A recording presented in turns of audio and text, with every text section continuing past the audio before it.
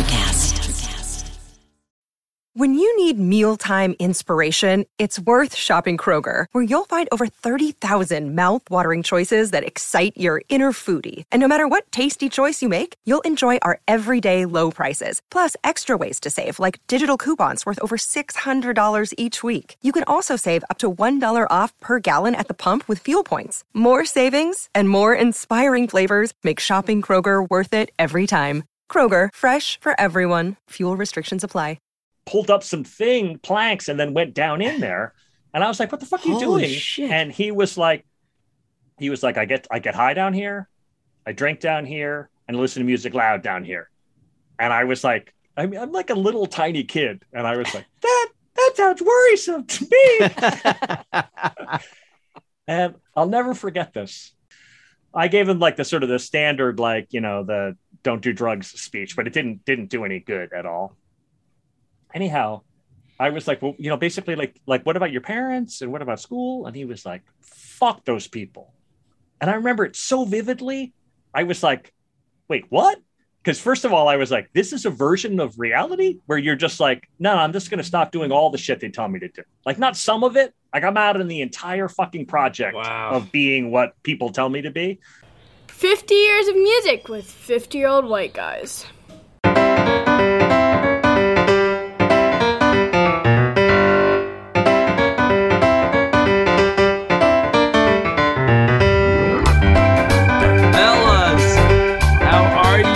Welcome to 1979. Apparently, the research department at our podcast has expanded. We're bringing in more workers. What with the windfall we have been seeing here in the second season. It's all about growth and expansion. This is an American podcast. That's right. That's right.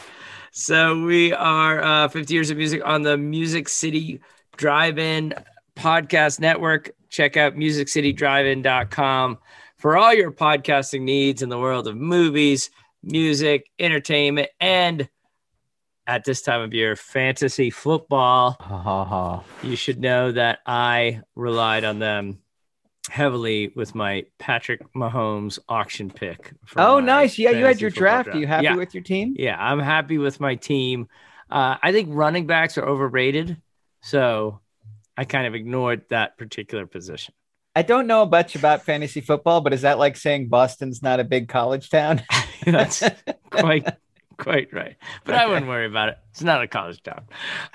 Ben Barton, how are things in Knoxville? Bumping along. Very nice. We have the tragic news. Oh, no. That Bonnaroo canceled. I cannot believe this. Yeah. My daughter, Dahlia, was like, I was going to pick her up 12:30 on Thursday and drive her to Bonnaroo. We were going to like spend the weekend together, and Indy was going to come. And now I will just stay home. It'll be good. I'm an elderly man. That'll be fun. But good for the good people of Tennessee to recognize the dangers at this time in our country, and that COVID. The best way to stop it is to stop. No luck, Timmy. It's apparently they've got like a foot of standing water, multiple places on the farm, so they just couldn't accommodate the people. Jeff, Ben said it wasn't COVID as much as a fear of a malaria outbreak because of all the standing water. Yeah, that's disgusting and accurate. Can you imagine? I've been there, and it is true. And the thing is that, like, having been there and seen the people who go there, they would be like, I could put my tent in this foot of standing water. That'll be fine. You have to force people not to do that to themselves. Like, we'll be fine. It would really be like Papillon by the end of the weekend. By the way, I mean, a foot of standing water, that's why you have a tarp. That's what the tarp's for. Yeah, right? Take care of it. All right. Well, I am excited for 1979. We're closing out the 1970s. Yeah. Yes. Good riddance. Happy to see them go. An ugly, ugly decade. Ben was just talking about The Verdict, Jeff Simons. You remember The Verdict? Paul Newman. Yeah. I remember it well. Great movie, but boy, there's some bad clothes, bad architecture, ugly cars. The cars are so ugly. Whenever I watch a 1970s movie, I'm like, they weren't even trying to design cars. They were like 4 wheels, engine, and then whatever metal is left over, we'll just surround those parts with it, and then you could just drive your ass around in that. Yep. Like, it's just shocking how ugly they were. When I try and explain to people, like, thank goodness this has ended. But I mean, Timmy, do you remember the Irish breakfast that he has? Yeah. He's playing pinball at a bar at 8:30 in the morning before he has trial at 9. Yeah. And the Irish breakfast is a raw egg dumped into a beer that he just chugs. Yeah. And the students are like, good Lord, did people actually do that? I'm like, well, at least it wasn't the Boilermaker. I mean, like, right. He skipped the shot. So good news for him. He's going to be crisp and clear. He's doing well. Well, we're going to say goodbye to 1979 in style. Jeff Simons, did you get the text I sent you? Once again, we have a Grammy-winning album of the year that was also the best-selling album of that year. Oh, it just makes me it's just killing me. And Jeff Simons. Here's to the worst of times. Oh, so bad. Do I get to pick the track? I think you are in the perfect headspace to pick the track. All right, I'm going to go with, I could do a couple. I'll just do the one that, as I look at the first one, this is the one that I think we'll have the most fun making fun of. So we'll start with this one. Here we go. It's the Grammy winner. It's the #1 album. 52nd Street by Billy Joel. I mean, are you feeling the rock and roll, Tim? This guy is a hard rocking son of a bitch. Wait. Here comes. Oh, now we're grooving. Maybe a little piano right here. What do you say? Oh, don't get too spicy. Oh, a little B3. And then bring it, Bill. She cuts you once, she cuts you twice, still you believe. The wound is so fresh, you can taste the blood, but you don't have strength to leave. Can we just talk about that lyric? Yeah. The wound is so fresh, you can taste the blood, but you don't have the strength to leave. You've been bought, you've been sold, you've been thrown outside the door. You stand there shaking with your insides aching because you know you want some more. That's a classic Billy Joel love song. Like this horrible. This is Glass Houses. What record is this? 52nd Street. 52nd. Where I believe he's holding a flugelhorn on the cover. Sure, why not? Who doesn't flugelhorn? In the alley of the 52nd Street. What's the biggest hit off of this album? Oh, what isn't? Big Shot, My Life. I guess those are the big two. Honesty. Okay. Oh, I don't like that one. Stiletto, Rosalinda's Eyes, Zanzibar. I actually weirdly like this record. I don't even care. I'm looking at the track list. I'm like, I like this. It's such a weird record. It's such an angry, misogynist, self-loathing record that was a gigantic hit because people, I don't know, I guess that's how people felt in 1979, but like everybody thinks this is like a fun sing-along record. These songs are so mean. He does have the car sounds on Moving Out. That's always fun when you have car sounds. No, dude, you're going back to The Stranger, which I can't wait. I'm going to discuss again tonight, by the way. Gosh. Okay. You can't get away from The Stranger, so you set me up nicely for it. So my students, did I tell you my rock band students gave me a fake Billy Joel autograph for my birthday? So basic. It was so great. So funny. Why is this the Grammy winner? Like, what's going on? What is the Grammy committee, Grammy voters seeing? Because his first two albums weren't big successes. Has he made some sort of artistic leap? No, The Stranger was a big hit. And then Glass Houses is the breakthrough. After, like, doesn't it go Strangers, Glass Houses, this record? Or no, it goes Strangers, this record, Glass Houses. What about where's Turnstiles? Turnstiles is before The Strangers. Okay. That was not a hit. He had a series of not hits, and then The Stranger really leaped him. And then it's basically like, it's one of those ones where The Stranger's a better record, but 52nd Street is also good, has a bunch of, and so honestly, just to be clear, this would not even touch the 10 worst Grammy-winning songs. No question. Like, there's a couple of good songs on this record, and some of these Grammy-winning songs were just jaw-dropping. That being said, you will recall when we discussed Michael Jackson, he was heartbroken heartbroken that he did not win a Grammy for Off the Wall, which is laugh out loud funny when he's like, if only I had done 52nd Street. You know, right? That's the same year. Like, you really wish that poor guy had been like, oh, I didn't win a Grammy, but the Grammys must suck because 52nd Street. My record's amazing and 52nd Street is not. You know, the thing that pisses me off about Billy Joel is none of these songs are bad. I mean, that's the thing that's really frustrating. It's like that great melodies fall out of that guy's head by accident, and he can play and he can sing. I think his singing is a little bit posturing, and he's like a little growly bear. He's like if the Charmin bear's son became a rock star. Like he's just this like little bear cub. Like he's like Scrappy Doo became a rock star. Like, but he's really talented, and these songs are really put together. But they just like. They don't coalesce into any, like, they don't mean anything to me. And I just such a bummer. Like, he just sounds like a dick song after song on this record, you know? Mm. I don't feel for him when she's like, she cut me with her stiletto. I'm like, I'm sure she had a really good reason to do that. You know what I mean? Yeah, like, that's a good that's joke. how I feel. What exactly Billy, did you say to her? What part you played in this drama? I know exactly. Oh my God, that's terrible. All right, well there it is. That's the Grammy winner. That is the number one selling album of the year, Jeff Simons. It is not, however, the number one selling album of all time, released in 1979. And that is Pink Floyd's The Wall. It right? is indeed. Yeah.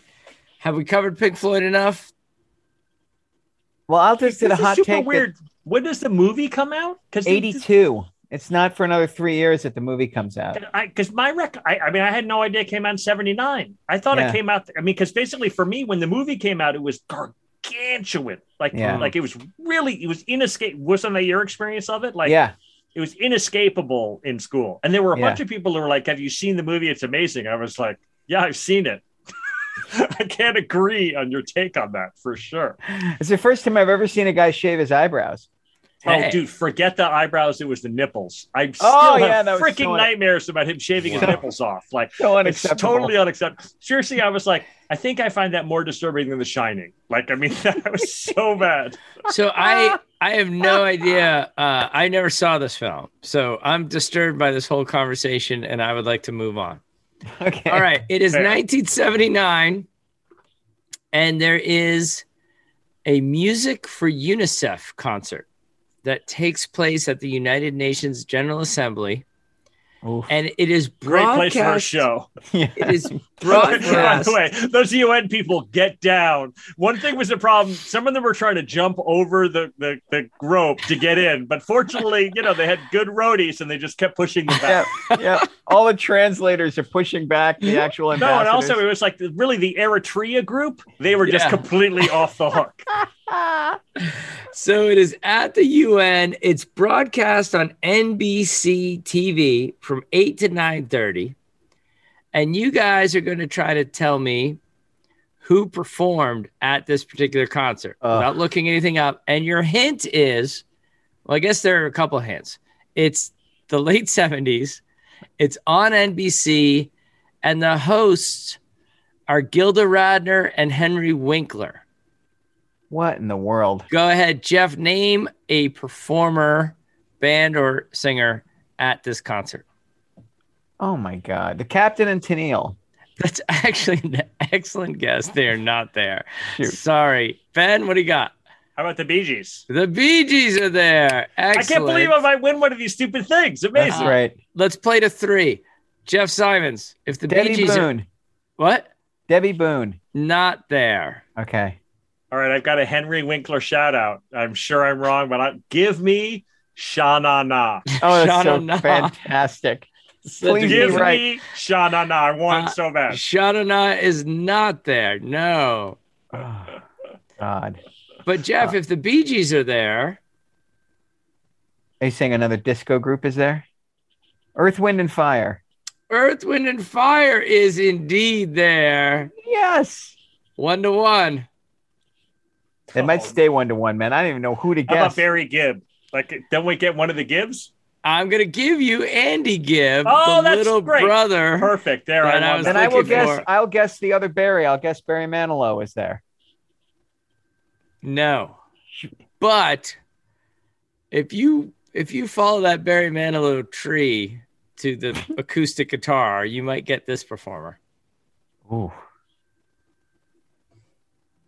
Cat Timmy, while Stevens. he's thinking, can I say, is it too late for me to lodge a complaint about Sha Na Na? I feel like I don't know what they were thinking. Why is Sha Na Na not there? With Henry Winkler announcing this? Come on now. Did you guys did I wondered- wrong? Did Shauna and I have a variety show that was on for a little while? They Like, were on, yeah, but it it wasn't was like their the show, Muppet was it? show, but it was Shauna Na guys instead of Muppets, and they would do like I a gotta couple of think 50s. they've got a contract with ABC or something like that. Yeah. I think that's they're- what got us. Yeah. Yeah. All right. Good corporate law there, Timmy. You ever I seen like the that. Woodstock footage of Shauna Na? It is the most hilarious "What are we doing here?" I've ever seen a band experience. Honestly, Jeff, that's how I experienced them every time. Every time I saw them, they looked like they were like, this is a puzzle. Why do Yeah. people like this? I know. All right. So here are some people I feel you should have gotten at this Music for UNICEF concert. I think you should have gotten John Denver. Oh yeah. Oh, I think you should have gotten Olivia Newton-John. oh, that's an obvious one. I apologize. Yeah. Boo us.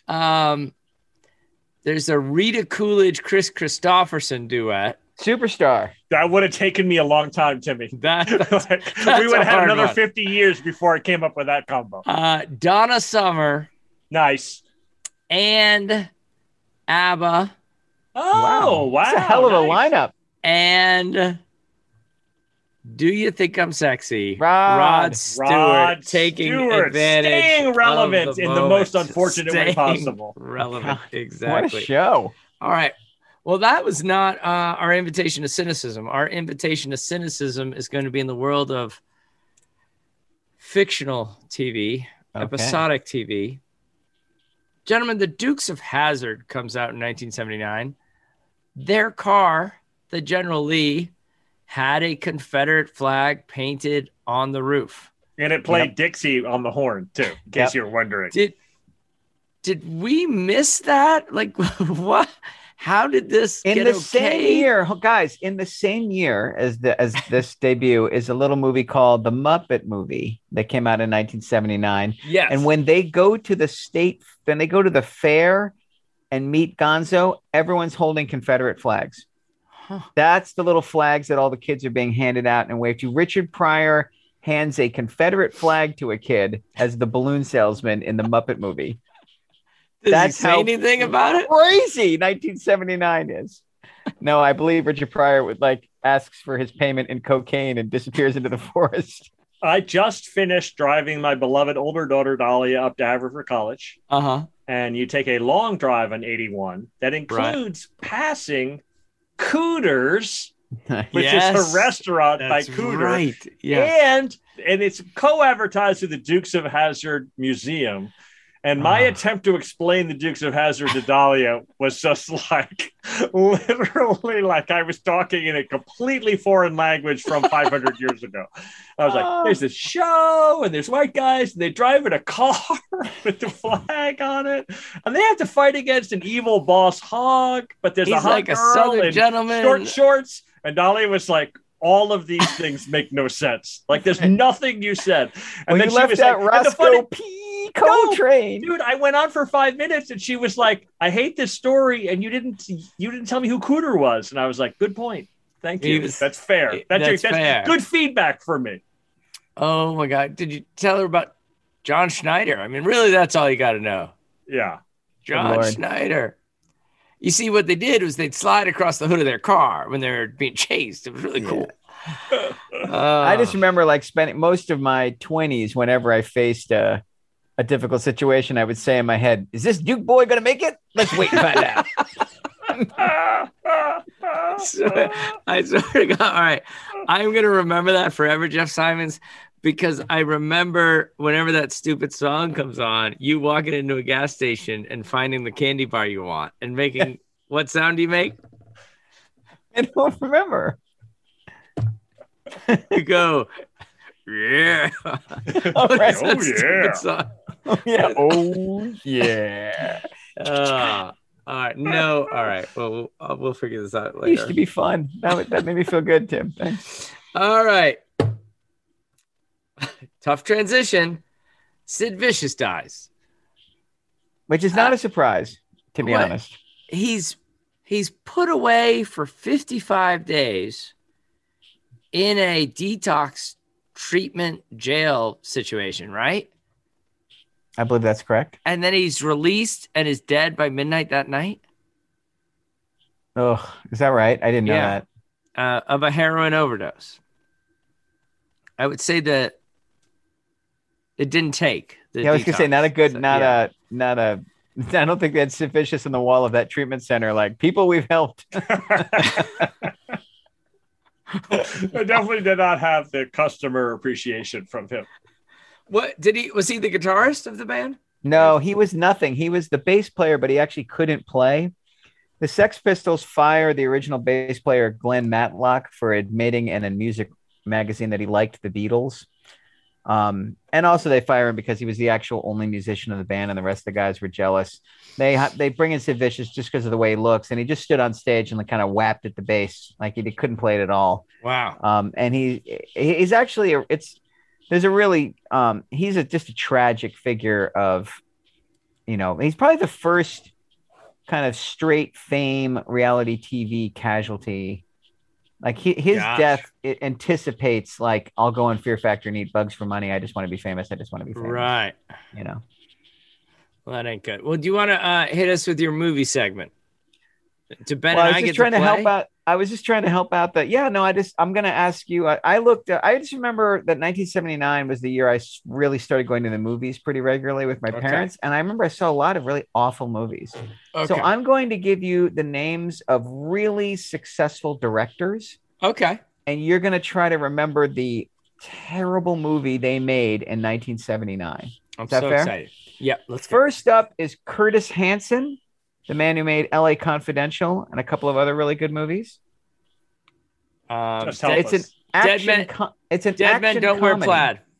No, good guess. It's an action comedy where a grandfather takes his two young grandsons on a camping trip for their karate tournament, and they become involved in a kidnapping by a poor country family that lives in the woods. Wow.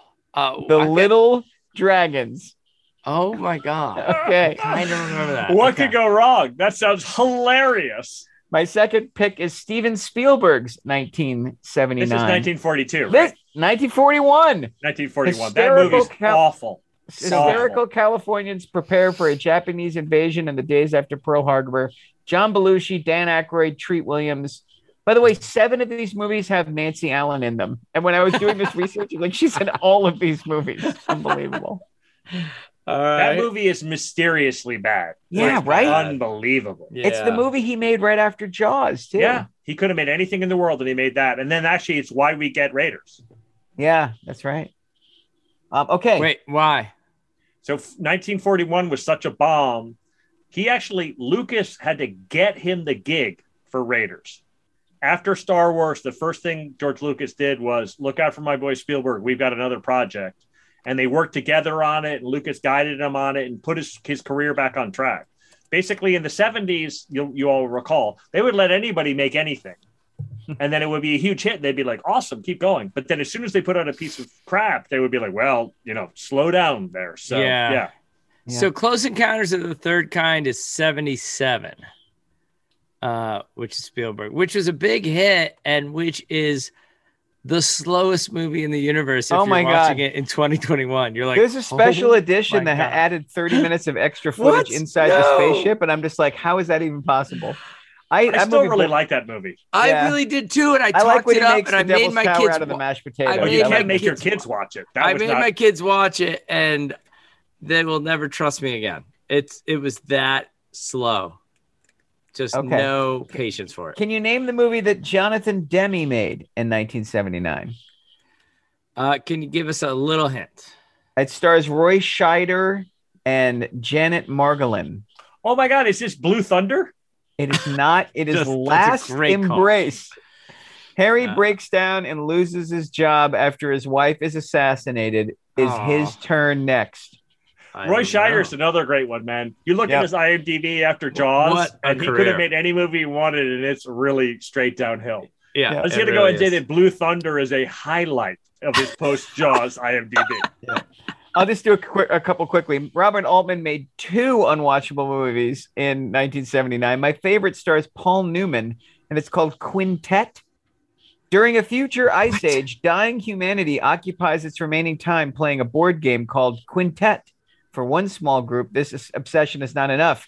They play the game with living pieces, and only the winner survives. Nice! This is a 138-minute R-rated film I have never heard of. Thank you, Paul Newman. Good job by you.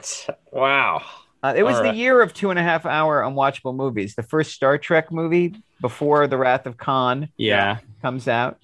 And then that's enough. But it's amazing, like, Brian De Palma makes an unwatchable movie in 79. David Cronenberg makes another unwatchable movie.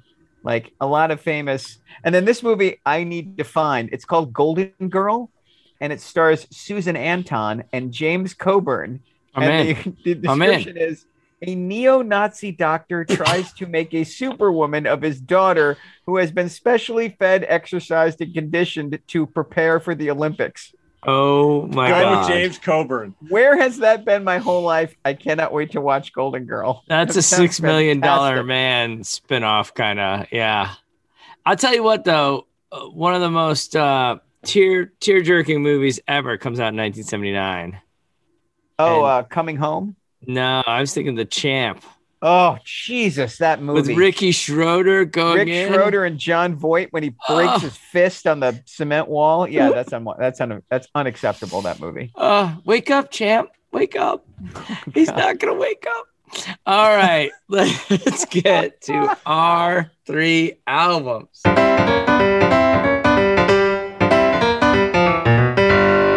Our 3 albums. Ben, you're up. Okay. So I said that there were going to be some albums that were irresistible, regardless of how much we talked about them. This is one of them. I have chosen to do no research. Jeff already covered the recording of this album. I'm going to say nothing about the recording of this album. I'm going to tell a long personal story about my memory of this album. I grew up in Brooklyn, New York. And I guess you guys have had this exact experience probably now on the other side where your parents.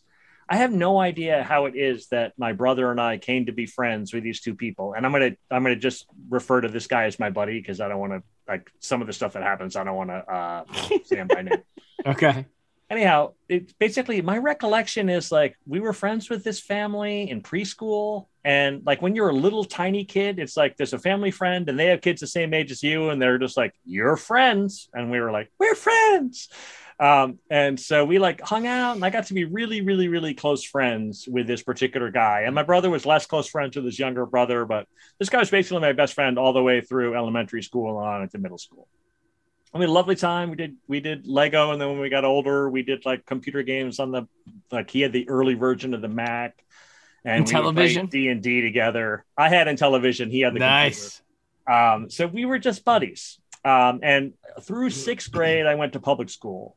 1st to 5th grade, we went to a lovely little elementary school right there in Park Slope, which was actually kind of a medium bad neighborhood in the 70s. But this elementary school kind of held it together. Then we joined the much bigger pond of the middle school, IS 88. And 6th grade was super rough. Like I got mugged several times. I got beaten up. They took my bus pass. They threw me down a flight of stairs. Like it was super tough to the point where my parents pulled me. And then my buddy's parents pulled him out and sent us to Brooklyn Friends. So this is the first time I'd ever gone to private school. And we went there for 7th and 8th grade. And it was a whole different experience of 70s New York. So 6th grade experience of 70s New York was like the Mean Streets version of 70s New York. Like it was just a super, super, super rough and tumble, poverty-stricken school with a lot of different people in it trying to get along. The Brooklyn Friends was like the 70s on steroids, bunch of rich kids from Brooklyn Heights, some of them from Manhattan.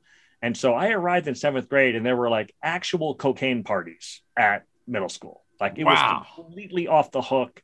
There were kids having sex. There were kids really getting into it. So, and I was still going by my childhood moniker of Benji. So I'm like Benji Barton. Oh. And I was like a little pudgy baby fat kid. And I mean that both literally and figuratively. Like that was what I was like. I was still a really little kid. And one of the things that's really hard about middle school is like people age differentially.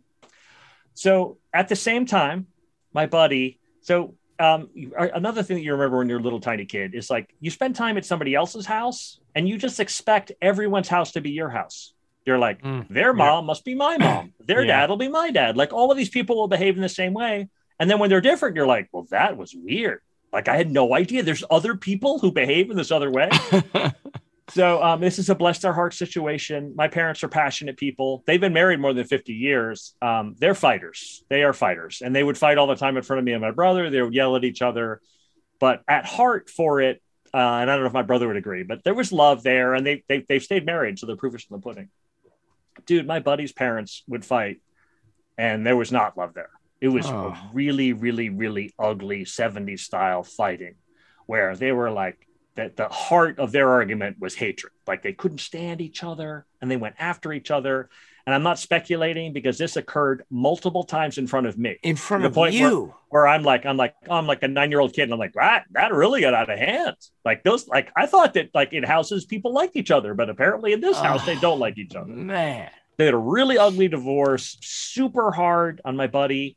And again, this was one of those things similar to what we were saying about Springsteen with the mental health stuff. Like nobody talked about it. Like I didn't talk to my buddy about it. I wasn't like, that must have been really hard for you when your parents divorced. But even more importantly, I wasn't like, that must have been really hard for you when your parents screamed at each other and at you in front of me. Like that must have been a really hard thing for you. So now I'm going to get the years mixed up. London Calling comes out 79 in England, 80 in America. And so this is either summer 81 or summer 82. So the parents are divorced now, and because it's an ugly 70s divorce, you have to choose your side. So my parents stay friends with the dad, and so that's who I stay friends with. Like I'm still over at the house, and they're still fighting with each other. And like when I'm over there, and he's running down the kid's mom in front of me, and he's really, really, really hard on his kids, and in particular my buddy. He's just like yelling at my buddy and just really laying into him, like kind of Great Santini style. And again, now that I'm a grown-up, I'm like, I assume he went through some really hideous trauma and like he was sort of taking it out on his son. Sure. Now as a grown-up, I know this is a brilliant guy. At the time, he was pursuing his PhD in economics at Yale, and he ended up being ABD. He couldn't finish it, which I assume was like, now that I'm a grown-up, I'm like, that must have been a really upsetting, like harrowing experience for him to not be able to finish his PhD. As a little kid, you're like, I had no idea except he's just yelling at my buddy all the time in front of me. So in a stroke of what he probably thought was genius, he's like, you know what we need? We need a family trip. So he takes my buddy and his brother over to England, and I'm going to get all these details mixed up, but basically they do a 6-week biking trip where like they start in Edinburgh and bike to London. And so he's like, this will be great. This will be a bonding experience for us. Turns out to be the opposite. So he's just like, they're and also even like, I was in middle school and I was kind of pudgy, and my buddy was like, I don't know about this at all. I was like, you're going to bike 20 miles a day with your dad who's a dick? Like, that's not going to work out at all. And I'm sad to report I was right about that, except insofar as his description of the trip was my dad yelled at me a lot. And then every night I would leave and I'd go to the pub and I'd listen to punk music and I'd get drunk. So that's suboptimal for a middle school person. He's in 8th grade. Yeah, right totally. Now. And I completely you know how it is? Like, it wasn't like I didn't Instagram with him. I didn't text with him. I had no contact with this dude. He got on a plane with his dad. He went away. He came back utterly transformed. And, you know, like in middle school, it's a little bit like this. Like every once in a while, like somebody will just be like, I'm like a 12th grader, you know, like he came back, he had like a little peach fuzz. He had basically sort of kind of gone through partial puberty. He was just really in a clearly different life stage than me. But even more importantly, he came back with a fake mohawk, the faux hawk. His hair was all spiky, and I was like, what is up with your hair? And he's like, oh yeah, I crack raw eggs into my hair every day and stroke it up. So I've got the spiky hair. Wow. He came back with a rotating series of Sex Pistols and Clash, and I guess The Damned and these other bands, all with the sleeves cut off. And he was so mad at his dad so they lived in a Park Slope brownstone, and his dad owned the whole building and rented out some of it. So when you do that, you break it apart into pieces, but you don't take out the stairways. The stairways sit there, but you have to cover the stairways because you don't want people to go in between apartments. Or my buddy literally moved out of his dad's apartment and was like, I can't stand that guy. And he moved into a completely sealed in stairway. It was like he moved into the Harry Potter place underneath the stairs. No windows, no nothing. Except a self-chosen dungeon. Right. And so he like comes back from the trip. He's like a huge punker, like out of no. I mean, he and I were into AC/DC and stuff, but I mean, he was like super into punk rock, completely changed. And he was like, come to my place now. So we go into this little thing, and I was like, this is weird, man. Wait, like, how do you enter it? What do you mean? He had like a little trap door in his dad's house where he like pulled up some planks and then went down in there. And I was like, what the fuck are you doing? Shit. And he was like, I get high down here, I drink down here, and listen to music loud down here. And I was like, I'm like a little tiny kid, and I was like, that sounds worrisome to me. And I'll never forget this. I was like, you know what? Basically, like, what about your parents? And again, I kind of regret this a little bit because I feel like, I mean, I'm not being too hard on myself, but I wasn't empathetic enough. Like, I actually should have been like, wow, you seem to be in a lot of pain. Like what's going on? Like, why would you choose to live in this windowless stairway what's happening by yourself, getting high every day? That strikes me as maybe like there's something you want to talk to me about. I gave him like the sort of the standard, like, you know, the don't do drugs speech, but it didn't do any good at all. Anyhow, I was like, well, you know, basically like, what about your parents and what about school? And he was like, fuck those people. And I remember it so vividly. I was like, wait, what?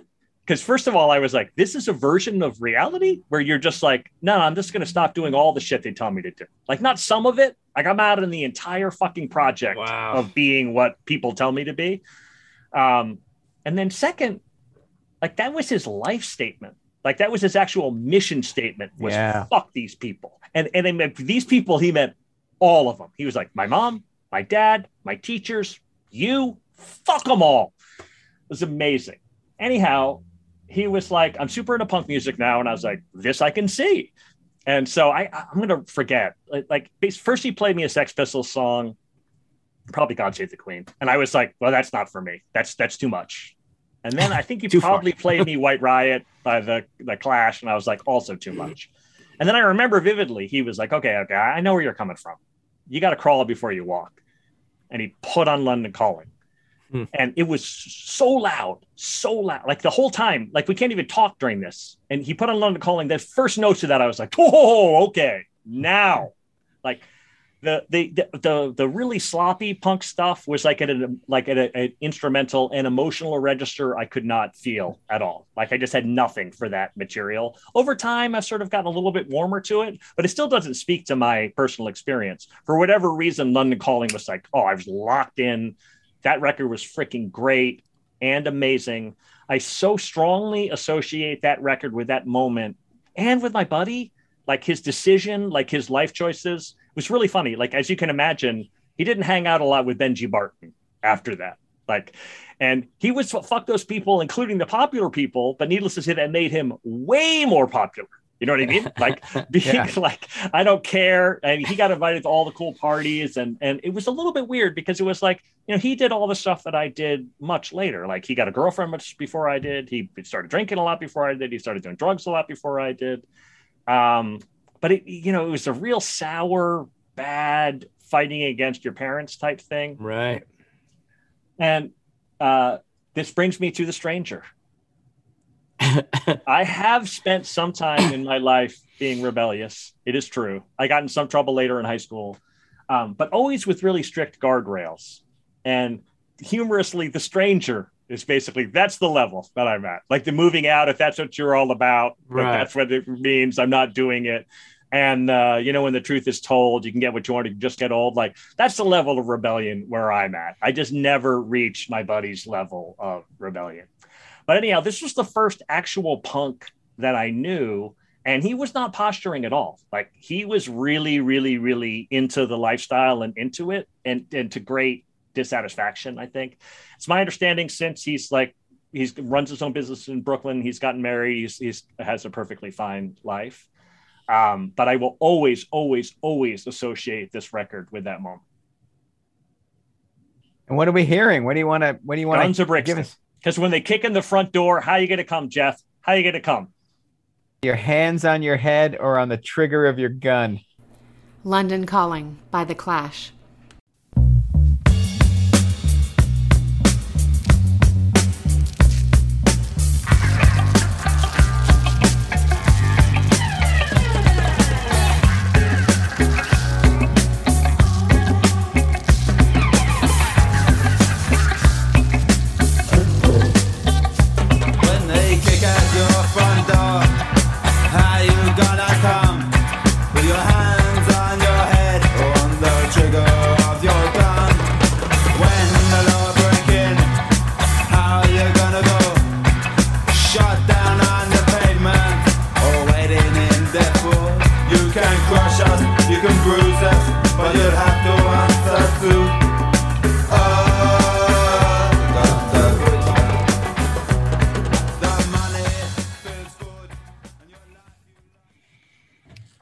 Wow, good stuff.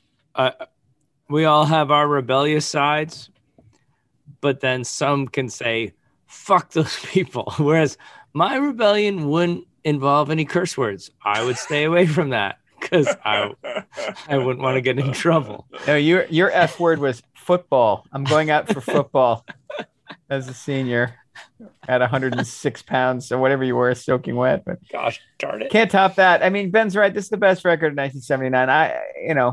Hearing you talk about it, I didn't go the whole way with the mohawk and I never went for the look, but I definitely, there was no music really probably ever in my life that made me more determined to make my own decisions about stuff than punk rock. Like from 81 to 86, it wasn't all I listened to, but it was as important to me as anything in my life was that punk rock music, because it was justifying my ambition in a really strange way. And the only way I got to do it was to hide in plain sight as somebody who wasn't it. Like my old man would just not, he would have thrown me out of the house. So I had to look like that wasn't who I was. But I mean, I was living a secret double life for sure. And luckily it didn't get so bad with my folks that I had to go live under the stairs, but I lived an invisible second authentic life, and had like a school was fine. Thanks a lot. Yes, I'll have some more peas in front of that real life for a couple of years there. It took a while before I could put the authentic self out front. But this record, it's not an exaggeration. I probably listened to it 1,000 times. I just love it. Yeah. And this is the good news, man. If you go backwards and count The Stranger, I'm in a good little run here. I go through 83 or 84 before I hit a record I don't like. I'm going to be on a hot streak. That's pretty great. Jeff, do it, man. All right. So this is the last of the artists who make 2 records in a year. The 70s must be Joe Jackson. Yes, it's Joe Jackson. You're absolutely correct. All right. End of podcast. Who's your pick, Timmy? No, go ahead. No, sure. Do you want to do Joe Jackson? I'm excited for you. Look sharp. Go ahead. So, Joe Jackson, I absolutely adore, and for a whole bunch of reasons. The songs are great. There's these 2 records, Look Sharp, the first record, and I'm the Man, the second one, are just full of unbelievably great 3.5-minute songs. They're funny and they're snarky, and they have great turns of phrase, and they're self-effacing, and they're pissed off. It runs the gamut. Joe Jackson's a really interesting story. Joe Jackson is a kid who wakes up one day and realizes all I want to do is play music when he's like 12 years old. And he's a piano player. And then he falls incredibly hard for pub and punk rock. And he's like, how the hell am I going to do this? Right. I mean, there's no piano player in the front of a punk rock band. And so he figures out how to position himself as like kind of a sneering, like not really punk rock, more like a pub new wave rocker. And then in the early shows, we just run over to the piano and play it for a second and then run back up to the front of the mic. And what's funny about that is he's a damn fine piano player. Like when he embraces the piano as the central instrument in his music on Night and Day in 82, like he's a hell of a piano player, but he hit it all for the first years because and unlike all the other punk rock bands, he wrote all the parts for all the instruments and asked the guys to play it that way. Like he composed these songs because he went to music school. He's like, do the drum fill like this and do it here. And I want you to play the guitar like this. And then this is what the solo should sound like. And so the guys in his band were cool enough to join a band where the front man wasn't the dynamic lead singer. He was the writer and the singer and the MC and the Svengali and everything. And so there's a level of craft to Look Sharp and I'm the Man that other punk music from that era. Joe Jackson gets lumped in rightly with Elvis Costello, Graham Parker, like the kind of Nick Lowe, the singer-songwriter guys from that early punk movement. But he, and like Elvis Costello, he's a secret triple threat musician pretending to be just a sneering, angry teenager. And his career is really interesting because of that. But this is before Joe Jackson decides I need to sound completely different record to record to record. And I think kind of starts to become a parody of himself. On these two records, he's just a poor kid from England who's trying to make it in the music business. But the secret weapon. Sorry, wait. Can you say define triple threat there? So a writer. Writer, singer, producer, play multiple instruments, arranger. You know, like he's doing it all. Yeah, and he can speak in real, like Joe Strummer, as much as I love him, isn't going to get a bunch of session guys in front of him and say, okay, this is in B minor and we're going to go over the relative minor. And he just doesn't think that way. But Jackson is a just a really well-trained musician. But the secret weapon to Joe Jackson's first two records, and the reason I love them so much, is bass player Graham Maby. Graham Maby is you've heard Graham Maby. Yeah, I know that know name. it. He's all over the place. He starts at Joe Jackson's band, and then he kind of plays with anybody he wants to that. If you talk to bass players, if you talk to bass players who like have been playing bass a long time, you ask them who are your favorite bass players. Everybody says Entwistle, and everybody like there's guys, right? Whenever anybody asks me who's your favorite bass player, I'm like, who I really like is Graham Maby. And anytime I say that and a guy's eyes light up, we like all the same music. And I've never met a bass player who, when you don't say Graham Maby, it's like a pass key, like, oh, you actually really care about this instrument. Like Graham Maby belongs on the short list with Paul McCartney and Mike Mills and Entwistle and Ron Carter from the Miles Davis Quintet. He's a brilliant player. He writes brilliant, and Sting, he belongs on that list. He writes brilliant parts. And he brings a level of energy and propulsion and chops to the Joe Jackson band that no other punk band has. And all these songs are propelled by his unbelievably percussive, sharp playing. And because it's just a trio most of the time, and because the guitar player is playing mostly chords, Maby acts almost like a lead instrument on some songs. So before I play like my favorite song, I just want to play you a little bit of Graham Maby at work. Yeah, please. On Got the Time, which is the last song on Look Sharp. And it's kind of it's the equivalent of like a punk rock record's like Freebird. It actually has a bass solo in it, but it's just, the guy is so good. I just want to play a little bit of it here. And then I'll play you what's my current favorite Joe Jackson song.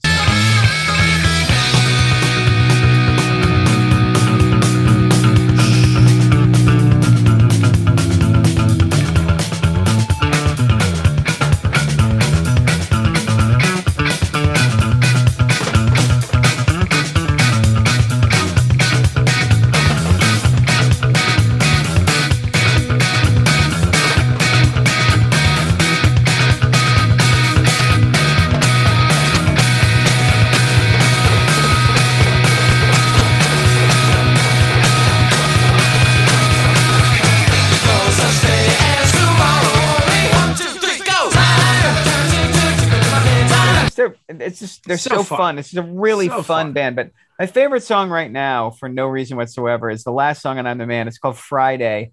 And it's just a little throwaway song, but it gives you a great sense of what this band was trying. The band's trying to to take the energy of punk rock and the craftsmanship of pop songwriting and push it through this kind of new wave, the sound of its moments, right? So there's a lot of reggae in it. There's a lot of scratchy guitar. There's a lot of buzzing. And then Jackson just, he, like, I was just giving all this shit to Billy Joel for not being believable. I believe Joe Jackson. Like, I believe these are songs that are resonant with him and speak to how he feels about things. So Friday's a great song about just working a crap job and just waiting for the weekend. And it's the angry punk rock version of Here Comes the Weekend, or it's Saturday night and I just got paid. And I just love it. So here's Friday from one of two awesome records from 79 from Joe Jackson. Look Sharp and I'm the Man by Joe Jackson.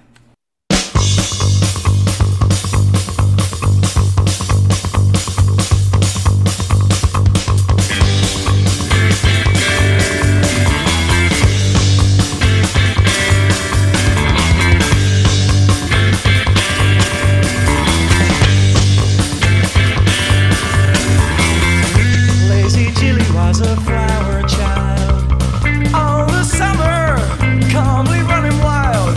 She'd be silly and her friends just smile. Pass the bottle, wash the pills down while we're wrong.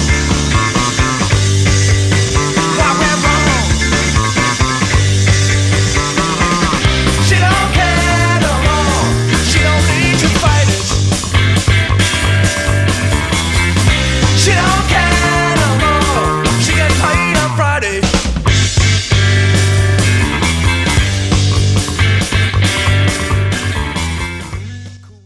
Oh, so it kind of sounds a little bit like Ben Folds, doesn't he?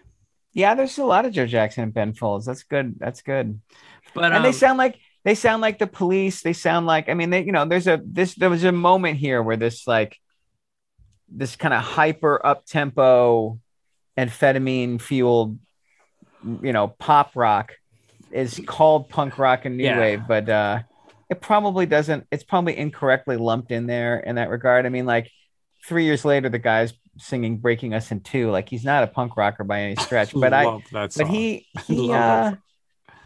just love these records. I used to own "I'm the Man" as in a collection that was 5 7-inch singles. It was an incredible pain in the ass to listen to, but it really captured for me what this record. It's the attempt to write 10 hit singles. Really, like both these records is not a single song that you could call an album track. They're all reach out and grab you. Like, we want this to be as hooky as we can. And is she really going out with him on one of these two albums? Yeah, it's on Look Sharp. I mean, that's not, you know, kind of hyper fast or anything like that. It's just but I believe him in that song. It's funny too. It's funny song. Funny. Yeah. But it also gets you because you're not the gorilla. Yeah. You know what I mean? Like, you know. Ben Barton, you didn't like Graham Nash. You're out on Nick Lowe. I also don't like Graham Nash, but it was Graham Parker who I didn't like. It's a good point. You're out on a lot of Lou Graham. You're out on Lou Graham. Big time. Thank you for that, Timmy. Where do you land with Joe Jackson? So Elvis Costello was the gold standard in this area. And Elvis Costello has put out a record or two records in the last 10 years that I was like, wow, yeah, I really enjoyed that. That's not the case for Joe Jackson. Oh. That being said, Joe Jackson is right there in the B category here and well above Nick Lowe. Yeah. No, this stuff is great. These two records are great. The Night and Day has got several good songs on it. The songs are catchier and the players are better. And in particular, like Jeff's right.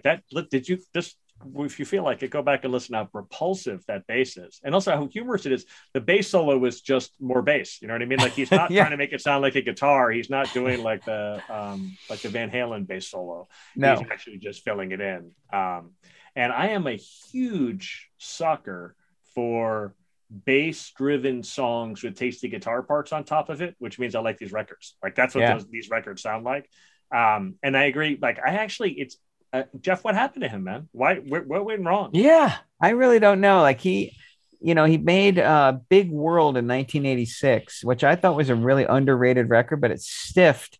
And he went from playing Merriweather Post Pavilion to, like, he went from the sheds to the theaters. Yeah. And then he made a really bad record in 1992 called Laughter and Lust, which looked like the cover was ugly. It wasn't a good record.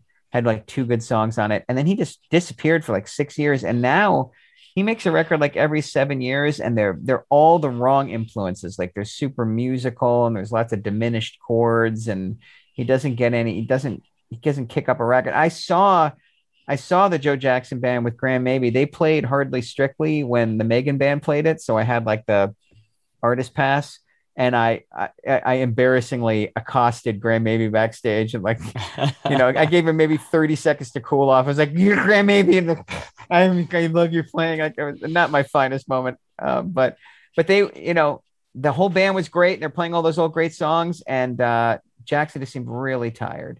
Like, I don't know, like he looked really old too. He aged dramatically in the 2000s. So I don't know what's going on, but I've been disappointed. Like I keep waiting. I was really hoping he reunited the original quartet and made a record called Volume 4 in 2004. And it was all 3-minute songs. And I was so excited, and he just lost the touch. None of the songs are memorable, and none of them had this like just undeniable catchy edge to them. Because you're a much bigger Elvis Costello fan than I am, but you agree with me, right? I mean, like, he continues to pump out medium interesting stuff. I mean, it's not all good, but I mean, it's really good. You can anticipate it being good. You can hope for goodness. We're beyond that with. In fact, Costello will wander like it's not in the 2000s, but 13 Steps Lead Down. Like, that's 94. He'll break out a rocker. You know what I mean? Like he'll go ahead and just go old school and then bring it back and then do weird orchestral stuff. But he at least keeps that mix alive. I don't know. Like I guess I never listened to. I feel like I listened to the record that was in the mid 80s with the one that you said was underrated. I remember that being properly rated. Yeah. But after that, I mean, good Lord, he just completely dropped off. Yeah. No, I agree. All right. Well, you guys have done well. I think you're on to something with Joe Jackson. I think you're on to something with The Clash. But you came up short in 1979 because I have the best album of 1979. And I know you guys look down on me. I can feel it. I can see it through the Zoom camera. Timmy, you're in a freaking basement, man. Like you live in a basement. We can't help but look down.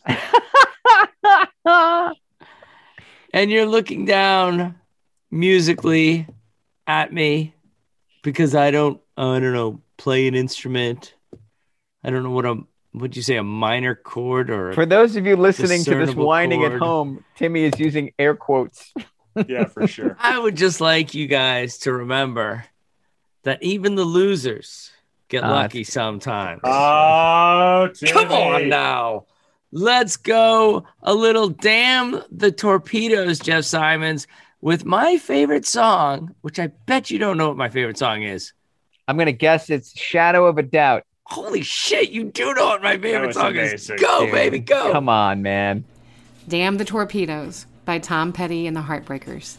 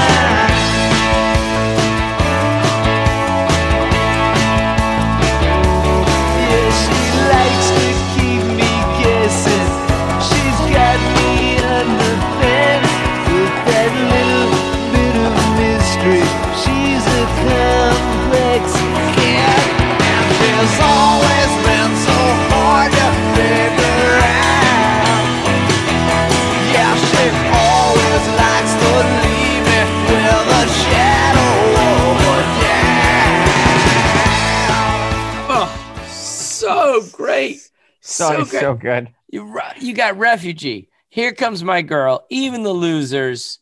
Don't Do Me Like That. I mean, it is nonstop on this album. And what you guys were, you were breaking down Jeff Lynne's production of Tom Petty. as if it was like shiny and there's no surprises and no urgency. And this particular album has all those kind of fun little Tom Petty moments where Tom Petty just gets to be Tom Petty. This is Jimmy Iovine producing. It's a whole different universe. Yeah. Whole different universe. What is your favorite song on this record? My favorite song? Oh, Here Comes My Girl. That's your favorite song? Yeah. What do you think mine is? Oh gosh. Well, wait, guessing... pause. Don't answer that. Give me a little bit of Here Comes My Girl. This is a great one.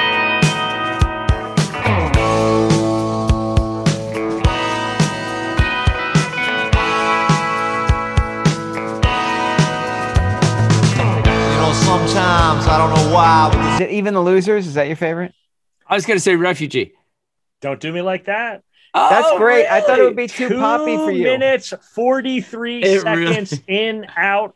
Perfect song. Perfect song. You know, I was just going to say, like, the reason I know that Shadow of a Doubt is Timmy's favorite is just because it's the version of romance that Tim would like to believe is the case for everyone, right? It's the sweetest song on the record. Like, when she's sleeping, she often dreams in French, but when she wakes up, she don't remember it. You know, like I just like and Refugee's too hard for Tim. We've got something. Totally agree. Yeah. We both know it. We don't talk too much about it. Tim's a talker, you know. And then there's too much of a like strutting down the street for here, like that walk would make Tim a little uncomfortable. Yeah, for sure. Here Comes My Girl. And also mumbling. There's too much mumbling. I love the mumbling. That Give me 15 seconds of Don't Do Me Like That. This is so great.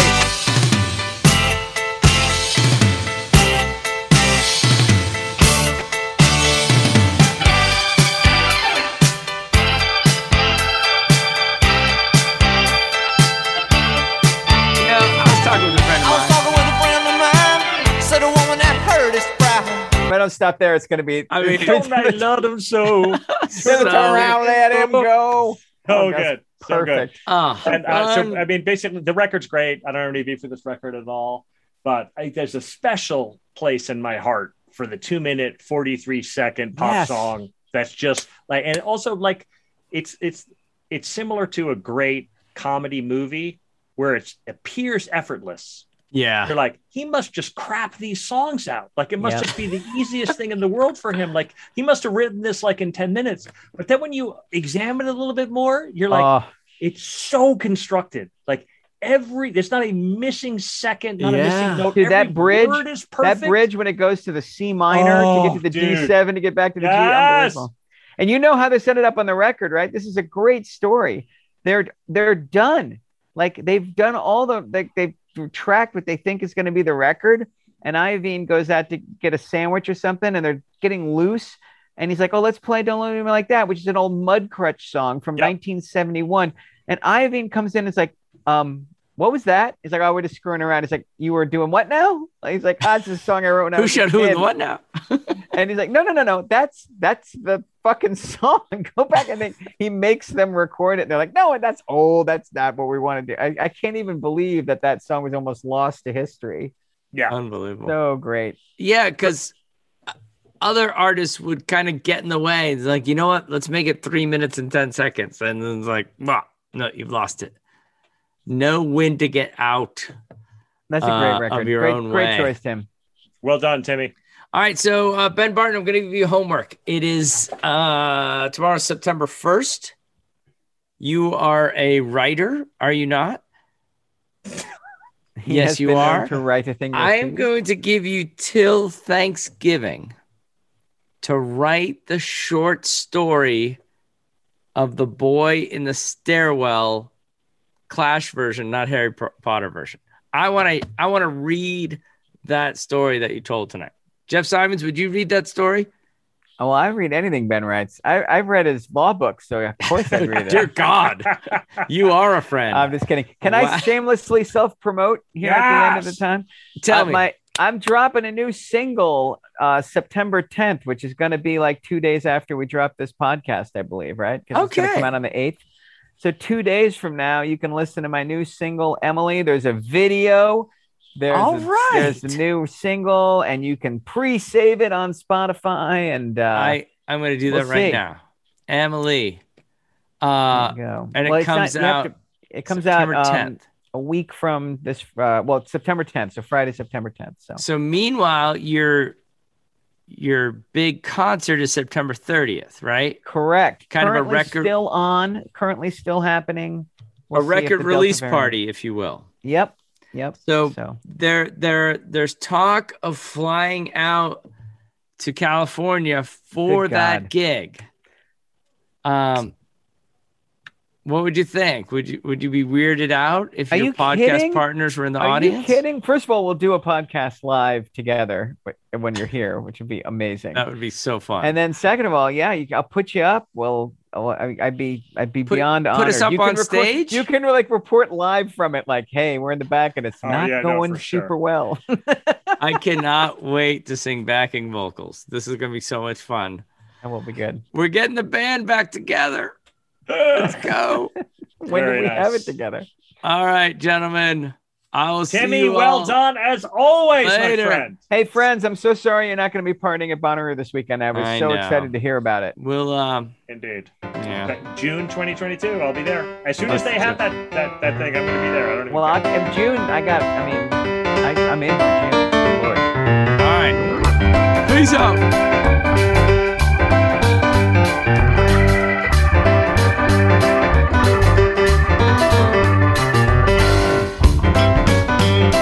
Thanks for listening to 50 Years of Music with 50-Year-Old White Guys here on the Music City Drive-In Podcast Network.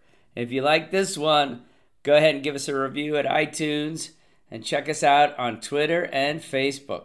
Peace. Have you ever wondered what actually happens in Congress every day? Stay informed on Capitol Hill's daily happenings with a concise, factual summary of the Senate and House of Representatives' activities from the previous session, free from bias, on the Congressional Record Daily Digest podcast. Subscribe on your favorite podcast platform and discover the process from the heart of U.S. politics.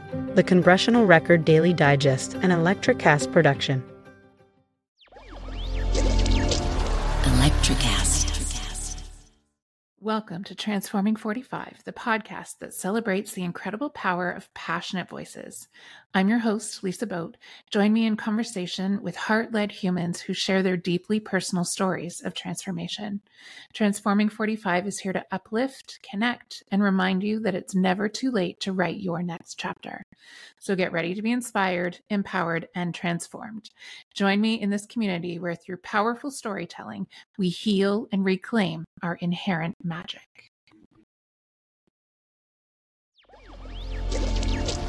Electricast. Electricast.